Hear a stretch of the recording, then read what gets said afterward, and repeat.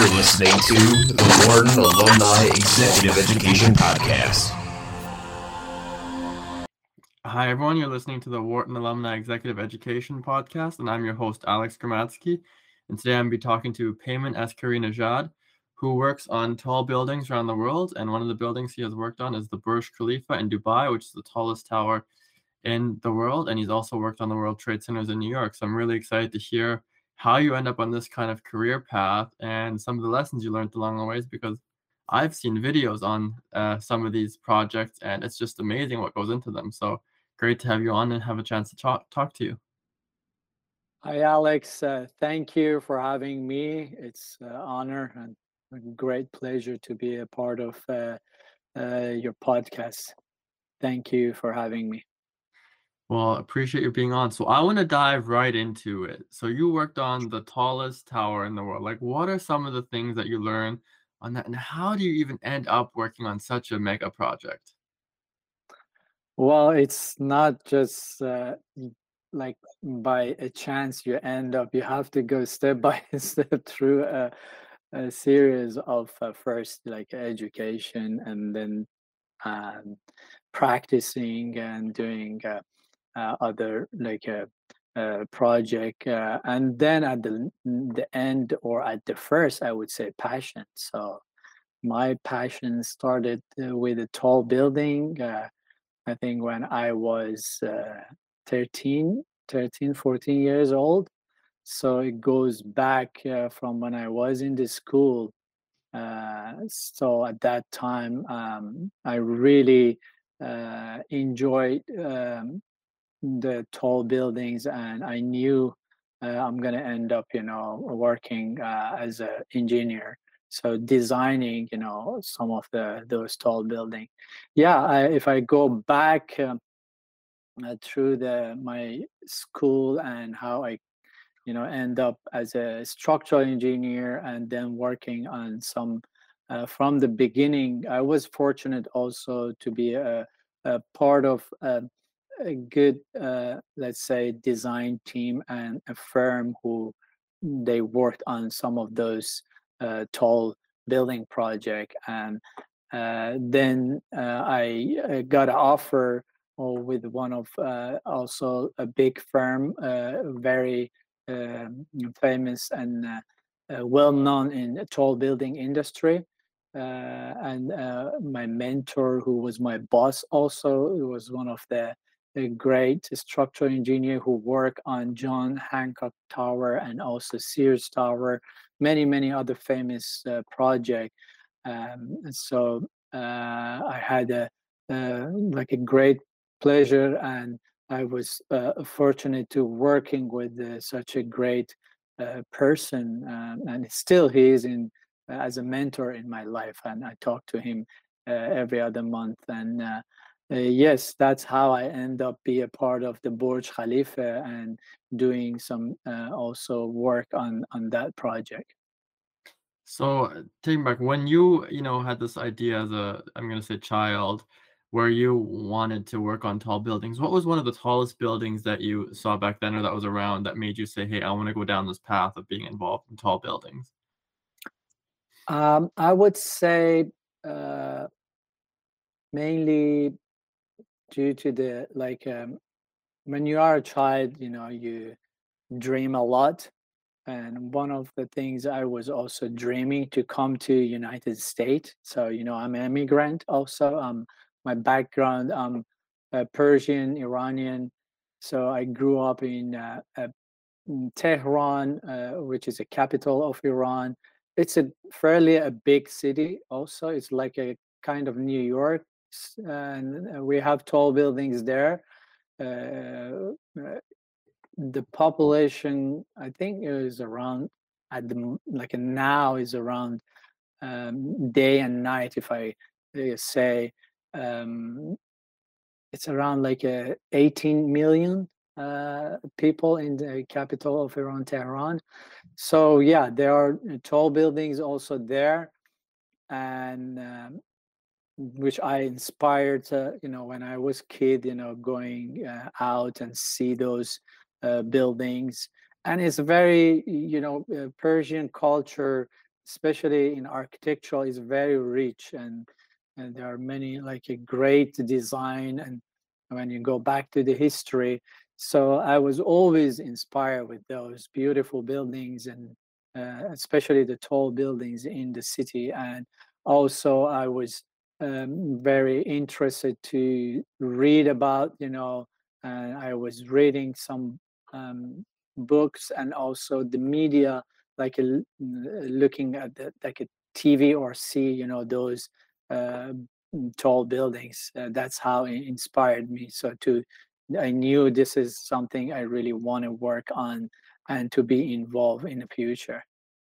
Well, and some of the buildings that you've worked on are very iconic structures as well. Like we also talked about or mentioned the World Trade Centers. And if you don't mind expanding on some of the other ones that you've mentioned to me in previous conversations we've had, just for our listeners, on some of the other ones, because that's very incredible. And it's part of, almost like an eighth wonder of the world or something like that, some of them. Yes, yeah. Uh, each for me, each one of those iconic projects are has their own unique, let's say, design, and also unique perspective of how to do it. And having said that, there is always a big team on the back of such a successful project. It's not just one person. So yeah, there is one person leading the team, which is very important. Who is that leader?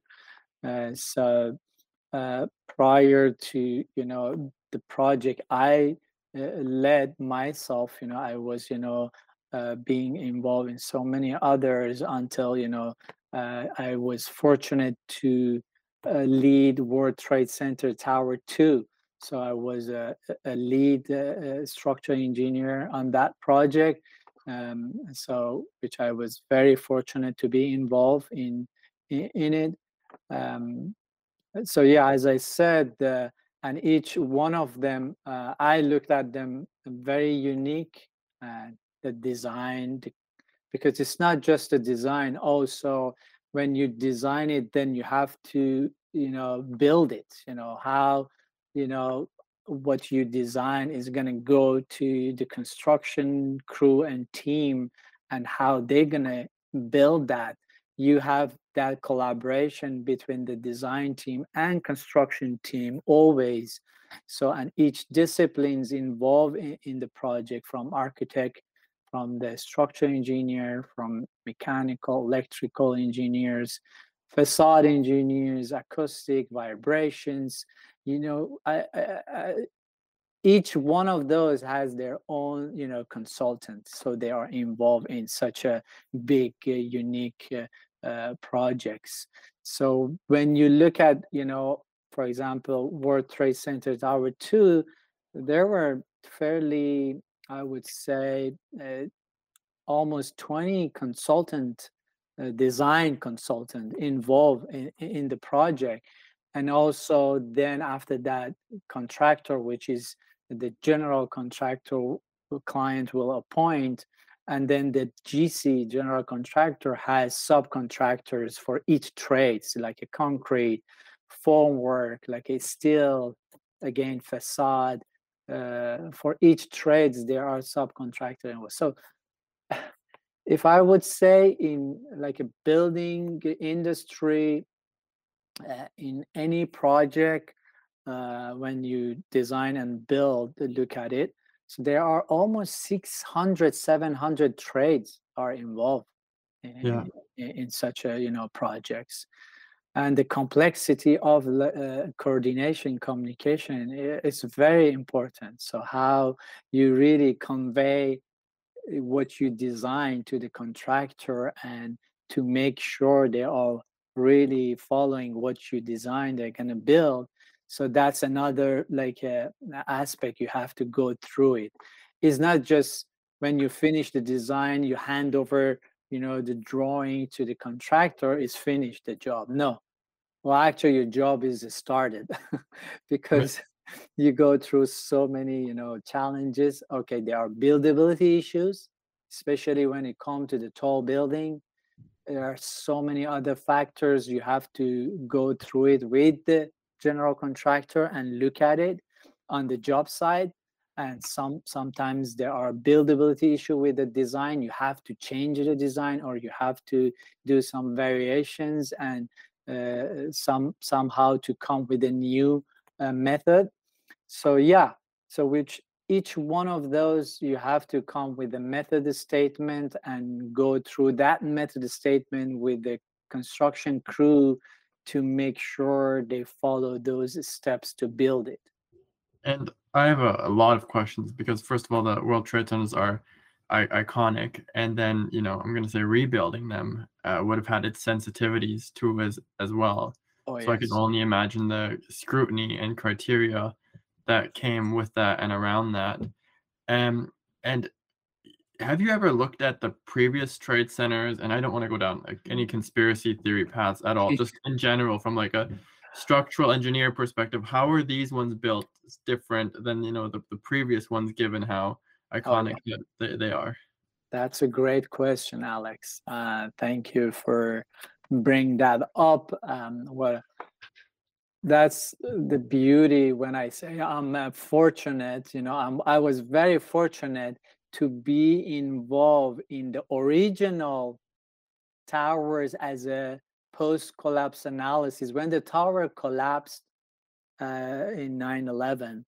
So what happened, the government and insurance companies, they start like suing the each others, and it was a lot of things which questions and unknown for everyone. They didn't know what really happened, so they tried to hire some different structural engineering consultants. So one of them were the company I was working with, my boss, who I said, I was fortunate to working with him, Joe Colasso, Professor Dr. Joe Colasso. So they appoint him to do the post-collapse analysis for the tower.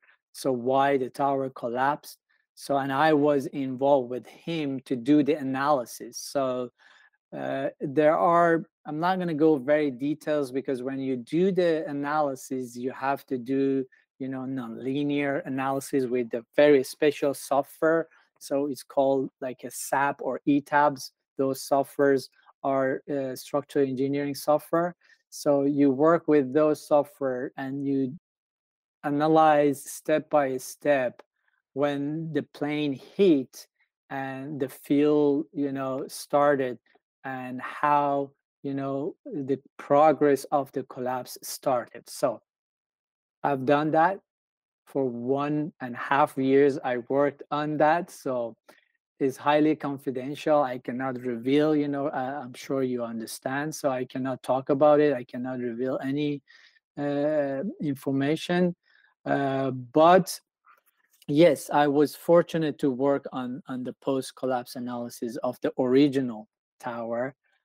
And then I was part of the new buildings, when we designed, for it. There are differences which we took to considerations, of course, in the new design, and also regulations, and a lot of new regulations adapted after that by the city of New York. And we had to also follow, and we also suggested to do some additional measurements in order to make sure the building sounds, very solid, and is not gonna, anything happen. Such incidents is if in future, God forbid, so not gonna happen. If in future something incidents like that terrorist attack happen, so the tower is safe and is not going to collapse. Yes, we have done additional analysis, which called performance-based design, and you have to go through that and to make sure there are additional details, there are additional, design you have to do to make sure the buildings is going to stand and is going to be stable due to any incident like a terrorist attack incident. That's really insightful information. Thank you for sharing that. So, in summary, it sounds like the second tower is built slightly different than the Oh, yeah. first tower, and changes Yes. in regulation, of course, the scrutiny. So there's regulation, which is one part of meeting the design structure. Then, of course, there's how you want the tower to look, and from a marketing perspective, and attracting tenants, and I think the Burj Khalifa in Dubai also has like suites and rooms. When it comes to regulation and design and costs, who, I guess I'm assuming the owner, but how is all of that coordinated? Like, that just seems such an overwhelming task. And how close do you communicate with the owners, and what's the primary goal? Is the primary goal always to make money? Is it to be iconic? Is it just, if you can share a little bit about that on those Yeah, buildings? sure. That's another great question. So, when you have those aims to do the tallest building and to be iconic, any clients, they don't really think about for that certain project, the money and the investment side of it, because it's not just that project. Whatever is going to be developed around that project is going to make a lot of money. So I think with all iconic projects like Burj Khalifa, World Trade Center, or other tall buildings globally, if you look at it in any city, so what they benefit out of that is the development surrounding, that community and what they are making, really as an investment. So part of it, to answer your question. In terms of complexity and collaborations and the codes, yes, always there are so many, as I said, consultant and trades involved in such a projects. The complexity of collaborations and communications is a key issue for any of those projects. That's why always there is a project manager involved to manage the whole, like a team, and not just only all those consultant who has a main role in the project, but there is always a big a kind of PM role on top of all. They are managing the whole side of the project and facilitating between government and other entities, codes consultants and institutions. There are so many others who they want to run some tests and for such iconic projects. So they facilitate and trying to make that communication much easier. And of course, there are so many help also when those developers, they're not really putting all under their shoulders to burden themselves. There are government also sometimes helping, with facilitating things, with such a big projects to make sure everything's, because first of all is something unique for their country, unique for the codes, and they're trying to understand the consequences and achieving the next step in let's say engineering, or the next step in technology. So there are helps along the way, so from different entities. So it sounds insanely complex, and I'm assuming that you learned something on each project. What's one of the most interesting things that you've learned, or something that was maybe very unique to you as you've gone some of these projects that maybe you hadn't think about and then you had to figure out and solve for? Oh, there's so many. Each project, seriously, each one of the project for me, when it's come to the, I always categorize, the buildings, if it is below 5-story, I would say everything is the same, regular, not many challenges, and you can really figure out everything's what you're doing, and it's easy, fairly design and construction. But when it goes to super tall building and tall building, I would say anything above like 15 to 20 story. So each project has their own challenge. So based on our, again, we have low rise, mid rise, tall building, then super tall building, then mega tall building. This is in our industry how we categorize, building height. So when it comes to something super tall building, mega tall building, that means anything above 50 story. There are so many challenges, and each one project has their own challenges in terms of location. Like it can be in Europe, in US, or in Middle East. Weather challenges. So each country, and each region. I've done project, the tallest building in Europe, which in Russia, St. Petersburg, where the weather was -20, -30 most of the winter time. And I've done project in Dubai, Abu Dhabi, where the temperature was +40, +45. This is Celsius. Sorry, I'm assuming a lot of our listeners might, so 40, 45 Celsius is around 120 Fahrenheit, temperature in Dubai. So I've done project, in that temperature, there are so many challenges, especially when it's come to the weather conditions. And I've done project, in Russia where -20, 30 Celsius, again, is coming like a -5 or -10 Fahrenheit. Again, it's, you see how the complexity of, the weather, harsh weather condition in such a height. Imagine you are 50 story above, ground in that height, and the tower cranes are working. You have to manage the pumping the concrete in that level. You have to manage, the safety and other precautions in that height. So each one of those, there is a method statement. We have to come with that method for each project is different. Like the tower crane, there is a tower crane analysis we have to do, how to do that method in such a height, in that temperature. Or pouring the concrete, there is a method statement. We have to come with that method statement, how to do it in that temperature or in that height to pump, the concrete in such a height.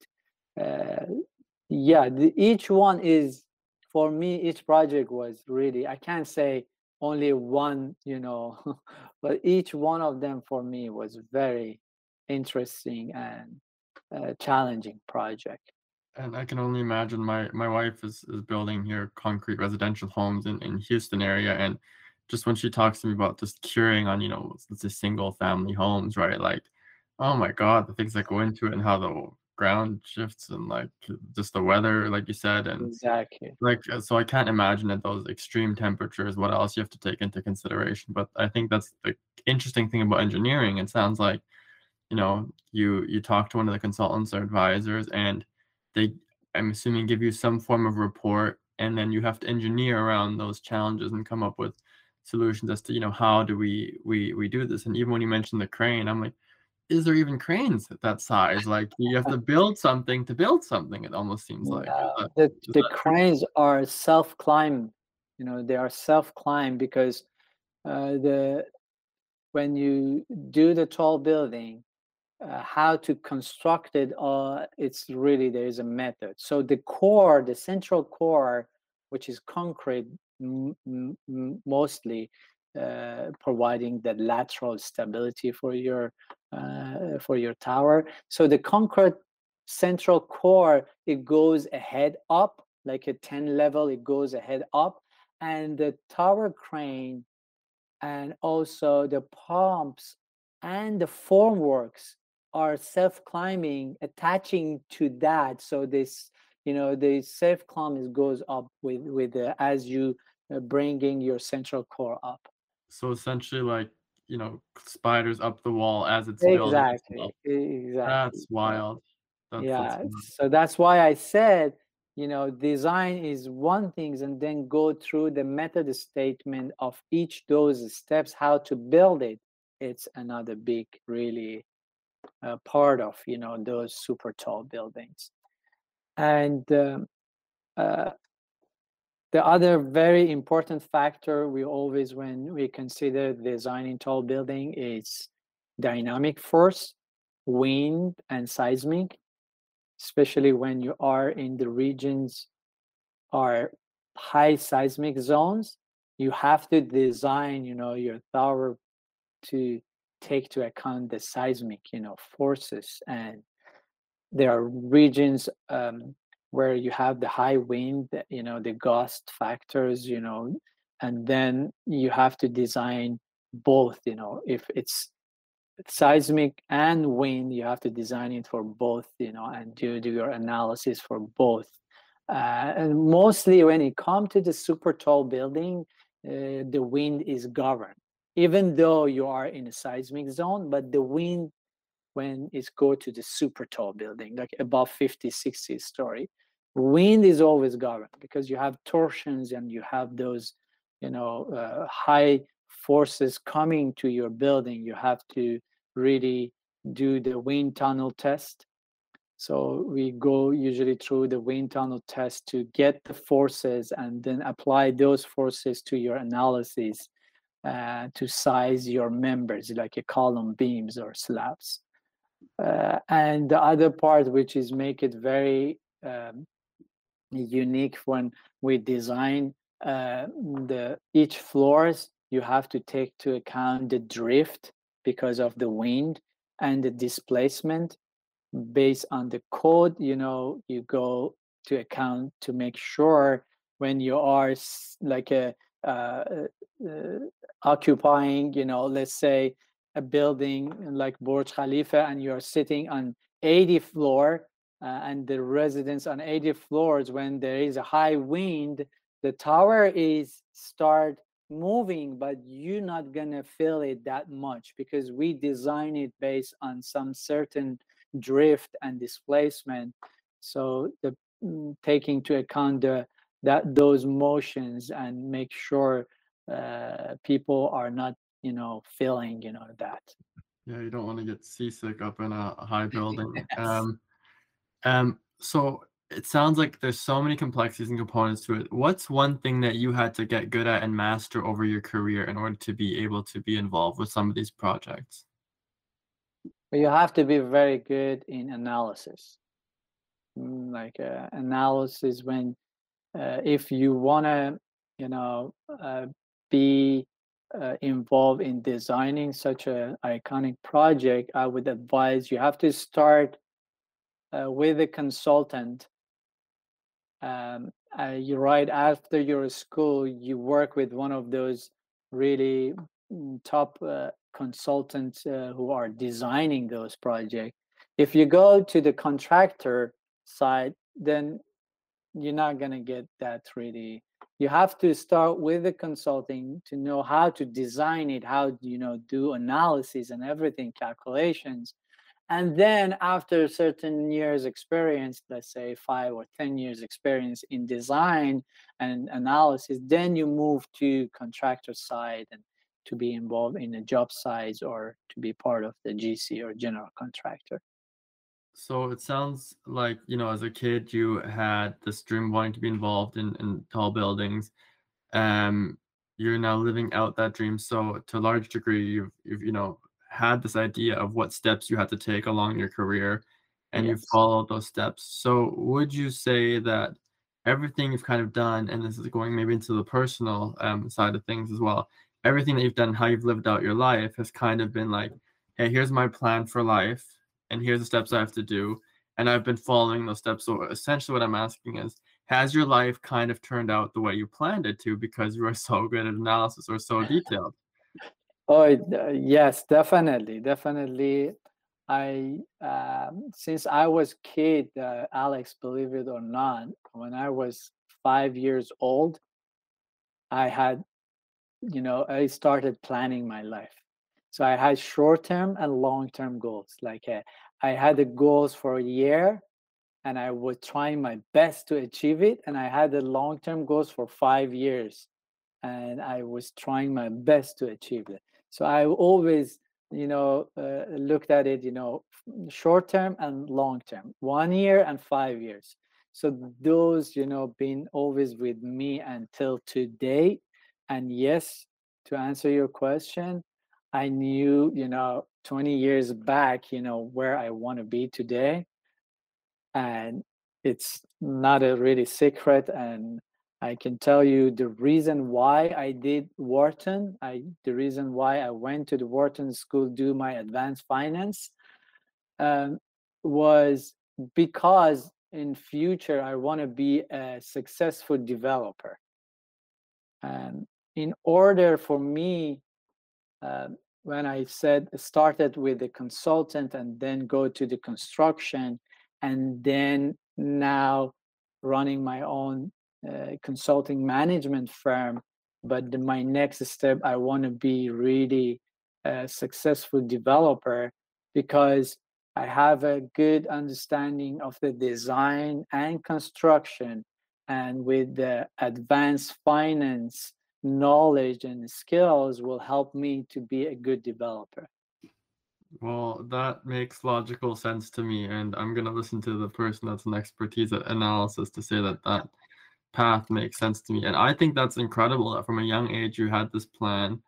And I say that because me and my wife were just talking to, family and friends, and they were essentially saying, life is so complicated. You don't know what's going to happen. You don't know what city you're going to end up in. And your story is exactly contradictory to that. And me and my wife actually said that. I'm like, I'm sure there's lots of people that plan out their lives and then they follow that path and they know exactly kind of where they're going to be. So it's interesting to, from your perspective, see, no, if you have a plan, you have a goal, you take those steps and you follow that. And that's what I'm hearing you say. Exactly. Yes, definitely. Uh, I'm a planner person. I'm a very on a schedule. I'm perfectionist. I call myself. But of course, there are times you might, just leaning right or left a little bit from your plans. But at the end, what you really plan, you achieve those plans. And I'm firm believer of planning. And if you plan and stick to your plan and be a dedicate, and if you are dedicated to do it, you make it happen. So that's what I'm Well, that, all about. well, that's really encouraging, and I hope younger listeners as well hear that message and say, if you stick to a plan, next thing you know, you're going to be, and I'm rooting for you. Are going to be building the next mega towers around the world Exactly. and doing those. So it's wild to hear that story from you, and I do hope that you keep us updated on your ventures as well as they develop.